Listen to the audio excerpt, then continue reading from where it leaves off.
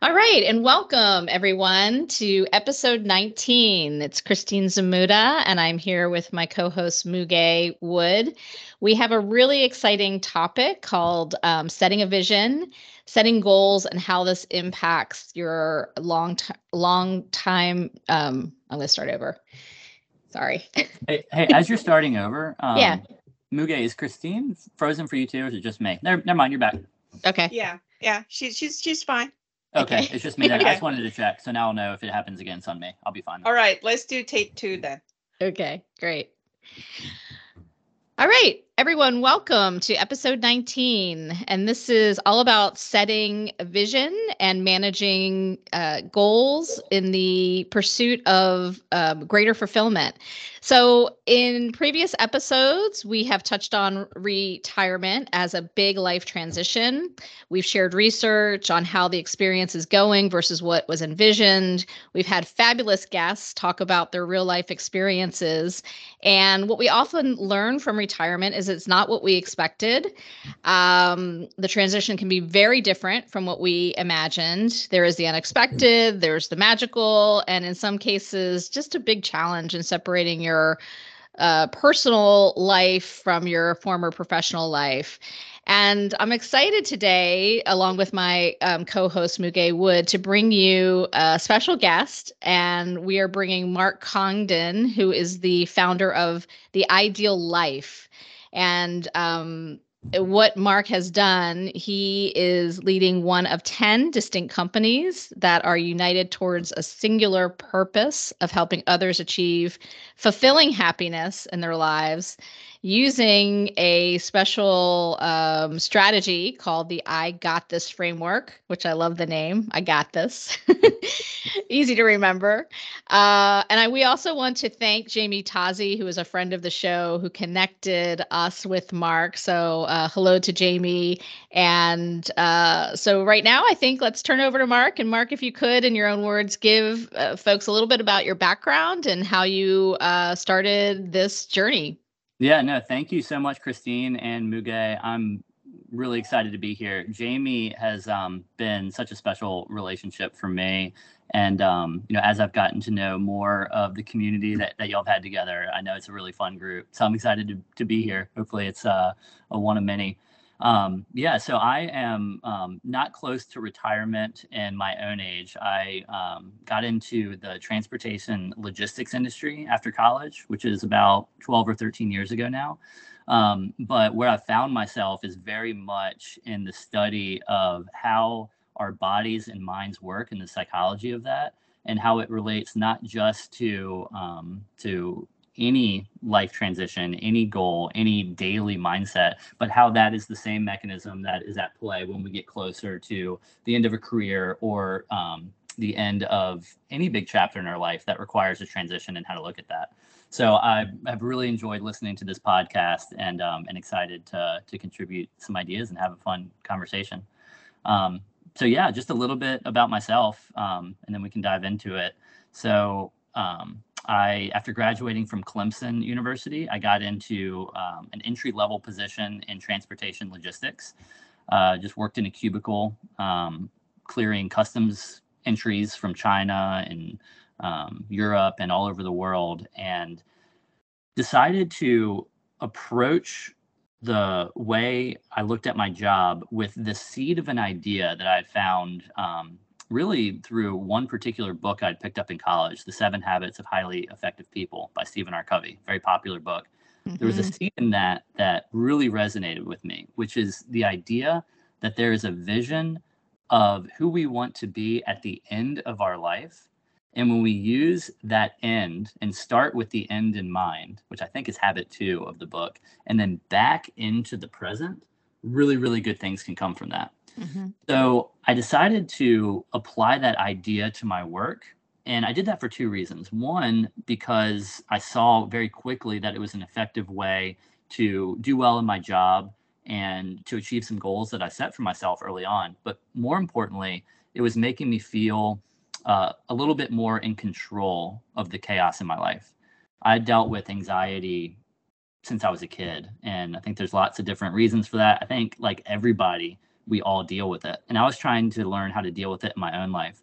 And I would have panic attacks. The stress that I had would slip into depression occasionally, and I would have to fight back from that. And so I knew I was just grappling with what I clearly realized was a chemical reaction in my brain that would make me look at life in a very anxious way. But I found that when I started to pursue goals within my job related to this idea of the end of my life and the type of person I wanted to become, I saw that I was able to also manage those stressful feelings a little bit more. And I became really interested in that idea. So little by little, as I saw success in my career in the logistics industry, I started just to journal every day to myself about what I was learning from the approaches I was taking. And that began to take form into what I saw was this daily kind of step-by-step process that I would go through. So I started to follow that process, which I'll talk more about in a second, which would eventually become the I Got This framework.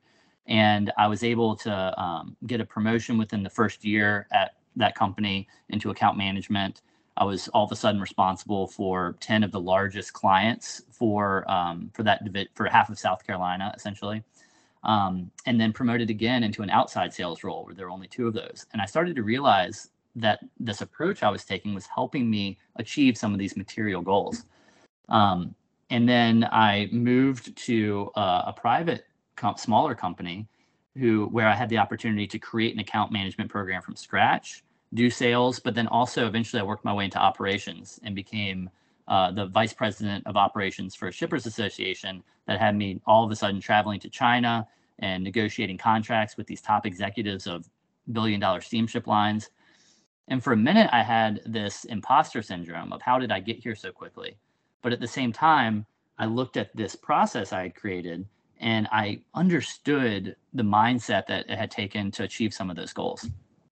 And so that was exciting. But where I really started to see, I think, the impact that it could have on a bigger level was when I started to apply it to other roles in my life besides just work. So even though I started to achieve some success in my career, I wasn't treating my body very well. I was smoking a pack of cigarettes a day. I had slowly gained weight every year since high school, essentially, to the point where in my late 20s, I was 240 pounds, no muscle. And I was leaning over to change my daughter's diaper and threw my back out. And that was the turning point for me where I realized if I'm going to be the type of person that I want to be, which is the approach I had in my work, what type of impact do I want to make through my work when all is said and done? Well, what type of person do I want to be? I want to be somebody who's there for my family. I want to be somebody who sees my kids grow up and their kids grow up and maybe even their kids grow up. And at the rate I was going, I wasn't living into that. So I saw that I was applying these principles I had learned to my work, but I was ignoring them in my life. So I said, just as an experiment, what if I followed this step-by-step kind of journaling exercise I developed? And I did, and immediately saw results there too. In 1 year, I lost over 65 pounds. The next year, I lost another 20. In that second year, I ran my first marathon. And the year after that, I completed a full Ironman triathlon, which is a 2.4 mile swim, 112 mile bike, and then a full marathon back to back to back. I had never done anything athletic my whole life since I was a kid. I said, there's something to this that works. Wow, that's powerful. I knew we were going to talk about the professional side, but I didn't know that the health would come into this. So now I'm really leaning forward on this topic. That's amazing. It's so inspirational. I think, Mark, we may have to have you come back multiple times because you said a lot in there that I would love for us to take it, at least a bit of it for ourselves and make something into it. You mentioned journaling as a way of bringing you center to your goals. And a lot of what you said, I think, is what many of us would like to achieve. So that's amazing. I want to thank you right away for sharing your own personal story that shaped where you are today and how you are looking to help others do the same. Yeah. So and just a question. So you're coaching, I mean, all people, all ages. I saw some of the testimonials on your website, and there was a myriad of people, from all different walks of life and all different age groups. Is that, do you see like more people interested or a certain group, or are you just, word of mouth, hey, this thing works and it's just spreading? The really incredible thing to me is that as we've shared the ideas of this framework with others, it has worked with every person who's applied it. And the reason why I believe that to be true is because it captures the controllable actions of our internal reward systems and the chemicals that it releases. And I didn't know that when I first started developing the framework. I just kind of fell into it and learned from trial and error. But when I decided to bring this to the world, one of the first things I did is I started a master's program in psychology at Harvard's Extension School, which I recently completed. So I have a master's in industrial organizational psychology from Harvard. And the thing that really excited me during that program was learning about the chemicals that are released by our internal reward system.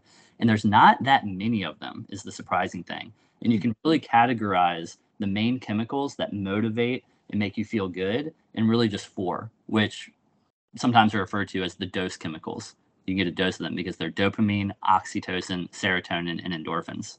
And they're an energy source that complement our fight or flight energy source, which is cortisol. And the interesting thing that I learned is that the stress that comes from cortisol is a key part of how we were designed.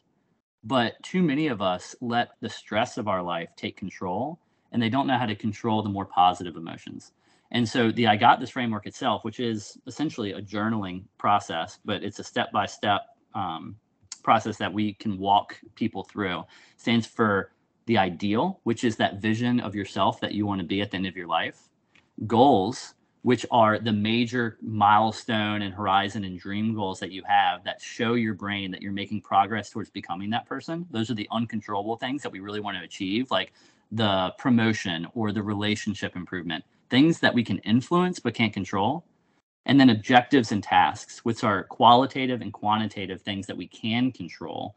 And when we do that, we're telling our brain that we are taking a step today that makes it more likely we're going to achieve the goals we've set for the future, which are aligned with the vision of who we want to become. And when we do that, dopamine is released that lets us know that we are pursuing the goals that matter. And that dopamine spills over and stays in our bloodstream and impacts all areas of our life, where all of a sudden we wake up and we feel motivated and happy and ready to tackle the next thing. And the more we can make that part of our daily mindset, the more that even without trying too hard, we're in a state of mind that's positive and motivated rather than stressed out and anxious about what's next. Wow. So how is that activated? You mentioned journaling. So are you writing down, I'm imagining you're putting the master plan together, and then is there a process where daily you're talking to yourself or writing in words what you're going to accomplish? And then are things activated when you accomplish that? Is the chemicals activated, or just the pure notion of writing things down? Does that also kick off a chemical reaction in your brain? The act of writing things down certainly helps. The framework itself, is a lot of it is planning, because chemicals, if you think about it, are a very tangible thing. Like in this moment, our body is running on chemicals, including dopamine. So dopamine is actually the way that we move in the world, and it's activated by goal pursuit. But even lifting your finger is a micro goal, because you start with an intention where you say, I have a goal of moving my finger. Dopamine is released, and then that's converted into acetylcholine, which then actually triggers muscle movement. And so like Parkinson's disease, which involves a lot of physical tremors, that is a deficiency in dopamine. So dopamine is the way that we move through every moment of life. And so really, if we want to be happy, we're really saying we want to be happy in this moment. We're trying to get dopamine and other chemicals in this moment. So journaling, what it does is 90% of it is creating a path to the future. So those objectives and goals towards the ideal are really a path towards the future. But really it's designed so that you can see that the task you're performing in this moment is aligned with those things. And then when you execute that task, that's all your brain needs to release the chemical in that moment. And so really it's just using the future as a planning device to take action today. This is fascinating. I think, Mark, in our reflections through our episodes, we want to continue to focus on things that we all can do without a complete upheaval of our lives, practical things that we can do and weave into how we live. A lot of what you say fits in with. One question I have that I'm curious about is we are talking a lot about outlining our goals and documenting steps that we can take towards that has a positive impact on our the composition of our body. What if we don't know what our goals are? I sometimes get that feedback as well from some of our subscribers. We may be at a point in our lives where we don't know what the end game is. And maybe because we've gone through a lot of transitions, maybe we feel like we have already achieved what is to achieve. So we are in this state of being not necessarily unhappy, but also we don't have list of goals. So how would you approach that situation? Yeah, no, and that's such a common thing that we grapple with, especially I think with your audience too. It might be even more top of mind. We've achieved a lot of the things that we wanted to achieve. So the thing about goals is that they can help guide us, but when we focus on them as the priority, they can also work against us. The reason for that is dopamine is released as we think about and pursue our goals, but as we achieve them, our brain got what it wanted, and so it doesn't need to motivate us anymore. Like, for example, one of our evolutionary goals is eating. When we get hungry, we're motivated to find food. Part of that is dopamine. As we eat, there's pleasure from eating, and part of that is dopamine. But the purpose of eating is to digest the food, and we're not aware of that because we've already achieved what we needed to achieve.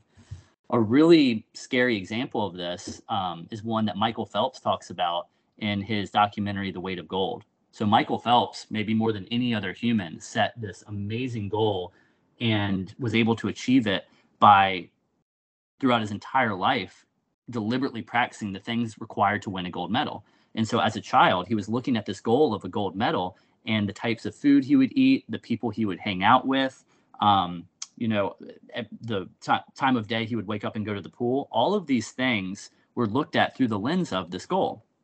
And then he eventually made it to the Olympics and he started to win gold medals. And a lot of them. And a lot more than anybody else. So not only did he win a gold medal, he became the greatest Olympian of all time. And what happened? He talks about how he went into his room after that Olympics, after the one where he had achieved the things that he had wanted to achieve, and thought about ending his life. And he didn't know why. And all of a sudden, he had all these thoughts of, I'm not good enough and I'm not worthy. And of anybody, he should be the one who's saying the opposite, right? Mm-hmm. So he got really concerned and he started to look into that more. And he eventually created this HBO documentary where all of these other Olympic athletes started coming out, like Shaun White, the snowboarder, and others, saying this is a pandemic. Olympic athletes are ending their life at a statistically different rate. And it's really interesting because they're reaching out and they're saying, why? What is it? Well, they've set up this dopamine reward structure around this goal. Once they achieve it, or once they realize that maybe they can't, it stops serving as a dopamine release structure. And in that gap of energy, cortisol floods in and creates these fake thoughts that aren't real, which can sometimes lead to tragic results. You can see it in other high performers like astronauts. So Buzz Aldrin, who walked on the moon, came back and wrote a book talking about how he became an alcoholic after that because he said, there's the moon and then what? Mm-hmm. But it's not just high performers. This is something we all deal with. So in our career, when we start our career, we have these goals that we want to achieve for ourselves. And as we get closer, we either have achieved them or we're not going to be able to, or we realize that time is running short. And as that dopamine reward structure starts to fall apart, cortisol starts creeping in and anxieties. And then you search for quick hits of chemicals. So you buy that Ferrari, or, maybe you allow a relationship to erode as you pursue, other things that aren't aligned with the type of person you want to be. And that leads into maybe some bad decisions, the dreaded midlife crisis, right? We all deal with this angst of what's next. Even on a daily basis, we have a to-do list. And as we hit each goal, it's what's next and the dopamine runs away. But if we can connect our actions together into something that's even farther in the future, then we can avoid that fall. And instead of our goals being a cliff, they can be just another step up a higher mountain. And so just to, kind of conclude that thought, as we're reaching the end of our career and we're saying, I don't have any more goals, I think rather than try to start with setting the next goal for your life, I would start with thinking even farther towards the ideal. What type of person do you want to be at the end of your life, not 6 months from now?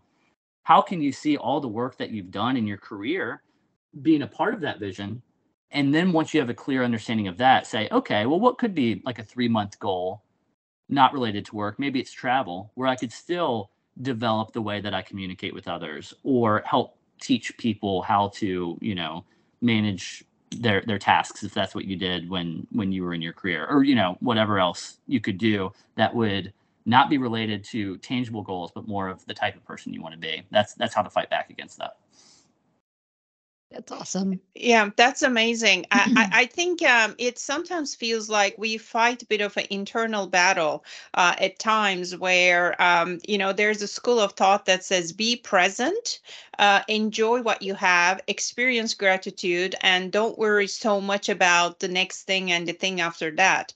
However, there still seems to be an element of aspiration here that would motivate us to achieve a set of personal and professional goals of all of our lives. And maybe they change over time, where perhaps we are not seeking the title and the next promotion, but we are in a position to help others Yes. achieve their goals, and the kind of satisfaction and reward we get from that. So, it just seems like a duality of those conditions. And one thing that I struggle with, and I see others maybe think through this as well, is this achievement culture, right? We are part of, and all of our work lives, most of us, we are in the structure of scorecards, deadlines, showing impact, cycle of performance reviews. So when we consider retirement or a transition, what does that look like? And even on top of that, there's still expectation almost from the society. When we hear someone retiring, we say congratulations, and then we immediately follow that up with, so what are you going to do with all your time? Right. And then the person may say, I'm going to focus on my fitness, I'm going to spend time with family, friends, and travel. And we go, it just doesn't seem like that's good enough. It's like, what else are you going to do to save the world? Like, are you not going to start a foundation? And so this achievement mindset, and then balancing that with enjoying life by being present in the moment.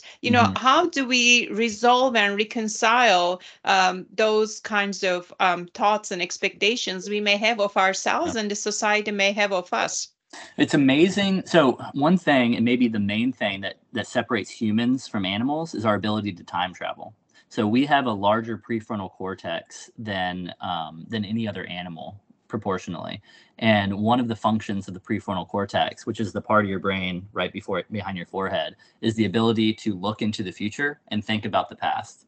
And so one of the things that has allowed us to become such an amazing species is the ability to think ahead and think behind. But psychologists have found that we're happiest when we can be in the moment. So what's that? That's that dynamic. I'm fascinated by the interplay between two famous psychologists, both of which I'm very sad that have passed away, because I would have loved to have met them. They recently passed away. One is Mihai Csikszentmihalyi, who was a psychologist who researched flow. And the other is Anders Ericsson, who was the expert of experts, and he was famous for deliberate practice. The I Got This framework is what I realized after the fact is actually perfectly mirrors the principles for deliberate practice, which uses future goals and coaching to push yourselves towards achievement, this achievement mindset you talk about. Flow is all about being in a state of mind where you are fully consumed with an activity, where your prefrontal cortex actually shuts down and you're not capable of thinking about the future or the past. And when you come out of it, you realize that seemed like hours when it was minutes, or minutes when it was hours, and time just kind of goes away. So Csikszentmihalyi found that when you're in flow and time is irrelevant and you're fully in the moment, that's when people are the happiest. But it's a very elusive thing to discover. What's really interesting to me is the criteria to get into deliberate practice and flow is almost exactly the same. They both require a clear goal that are broken into baby steps that require your full focus. The difference is, and this is really the only difference, that deliberate practice, the achievement mindset, requires you to push yourself out of your comfort zone, and flow requires you to be right on the edge. Mhm. Now, we call the combination of those two things deliberate flow, which interestingly, Erickson and Csikszentmihalyi kind of butted heads their whole life because one said achievement mindset, the other one said be in the moment. I think that one leads to the other because when you deliberately practice achievements, you push yourself, and in doing so, you develop new skills. And if you do that, then at a one point in time, the challenge of what you're working on will match the skill that you have as you push that skill set out, and that will trigger flow. And so by having an achievement mindset, you're actually guaranteeing that you're going to have more instances of flow. And so that's where the combination of thinking about the future interacts with being present in the moment. It's not that if you have too much of an achievement mindset and focus too much on the goals, you risk running into the Michael Phelps issue of crashing. But without having those, you're not going to get into the flow states that require skill development. And so it's this beautiful balance of life where you kind of tiptoe on the precipice of trying to push yourself to grow into the person you want to become, while also realizing that the reason you do that is to experience the joy of flow in the present moment. Yeah, amazing. I just so appreciate your answer, Mark, because to me, that personally reconciles, at least right off the bat, that dynamic between achievement and flow. So thank you for that. That is, nobody honestly has ever explained it to me in those terms that made complete sense. So as we wind down, I want to make sure we leave our subscribers with thoughts and actions. And I will say, Mark, I think I have to set some time aside with you to see why I am constantly seeking chocolate that's going beyond my instinct of human survival, and how can I sustain the positive feelings that I have from my Zumba class throughout the day. So I think we have lots to talk about, but just wanted to make sure things that we wanted to convey, at least as a starter to our subscribers, we make sure we get them out. Any additional thoughts, actions, reflections? Yeah, one thought I had as Mark was talking about deliberate flow, I could see and connected with that both in a professional life as well as my art life, right? You get into flow. There's also a business component of being a painter.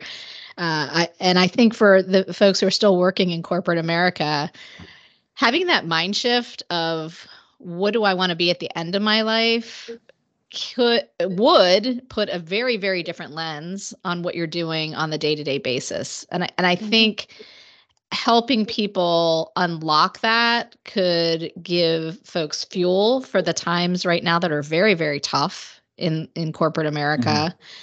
And also just an awareness, right? I mean, I'm hearing more and more on podcasts, in publications, that this ingestion of a toxic work culture does have physical downsides to people. And I can tell you from just being retired for 6 months, I wake up without the aches I had in my joints. I used to take things for aches. I thought I was having like arthritis. I don't have that anymore. Like I'm very much That's amazing. In a different place. So I'm curious, Mark, if you're going to give people, the 3 easy steps to get started to transform that mindset, what can people do? And then perhaps, maybe provide some more insight on, your framework and how people can get in touch with you. Absolutely. Yeah. And, we work with businesses and go in and help employees and the strategic leadership team use these thoughts, both in the way the business is run and in the way that employees integrate it with their personal life, to amazing results. We also work with artists. We develop an artist community because the way that we can convey growth mindset through mediums that speak to people's hearts is a great way to get people to think about that in a different way. So there's so many things that we're doing. Would love to chat with you about more. I think to leave people with one little activity, we call it a dose 180.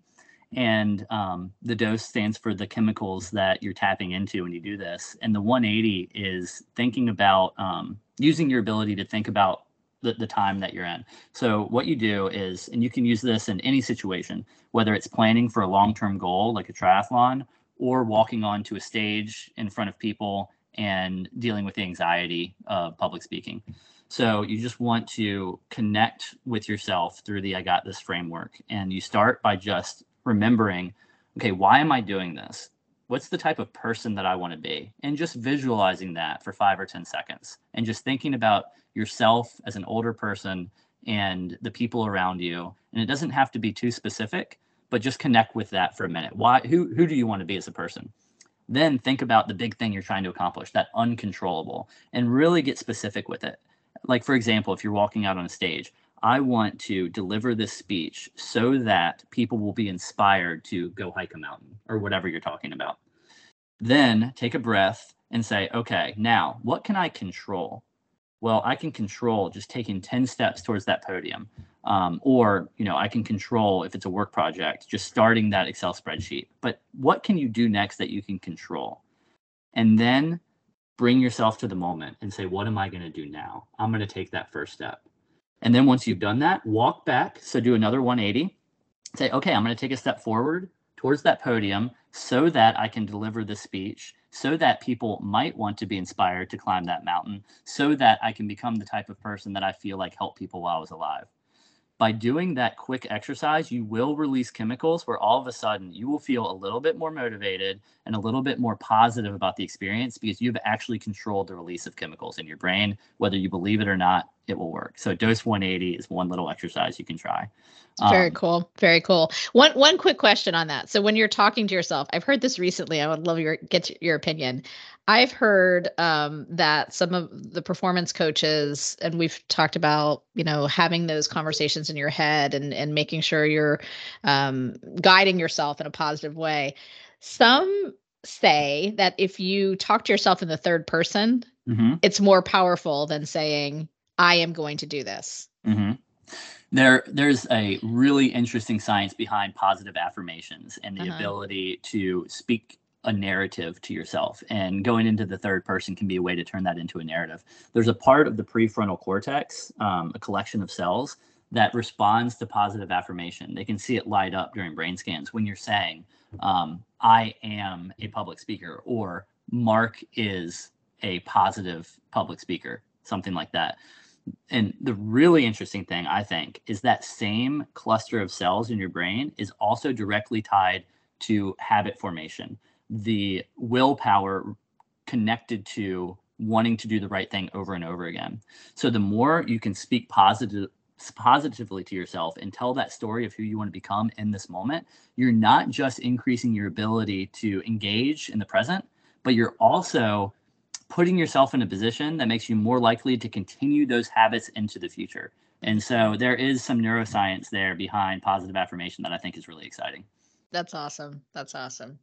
All right. Well, I know have sparked a ton of interest, Mark. So you've got to let people know how to get in touch with you. Absolutely. Well, so we have a website, theideallife.com. That's where you can get a lot more information about our resources and get access to our community of others pursuing growth mindset and the coaches that can help you in your variety of life roles try to be more deliberate about becoming the type of person you want to be. So theideallife.com. And then the best place on social media is theideallife.iti. Yeah, that's where you can find us. And I would love to keep chatting about things. This has been really fun. I enjoy your podcast so much. Oh, we'd love to have you back. We're already planning it, right, Muge? I can absolutely. read her mind. Absolutely. Gears are turning.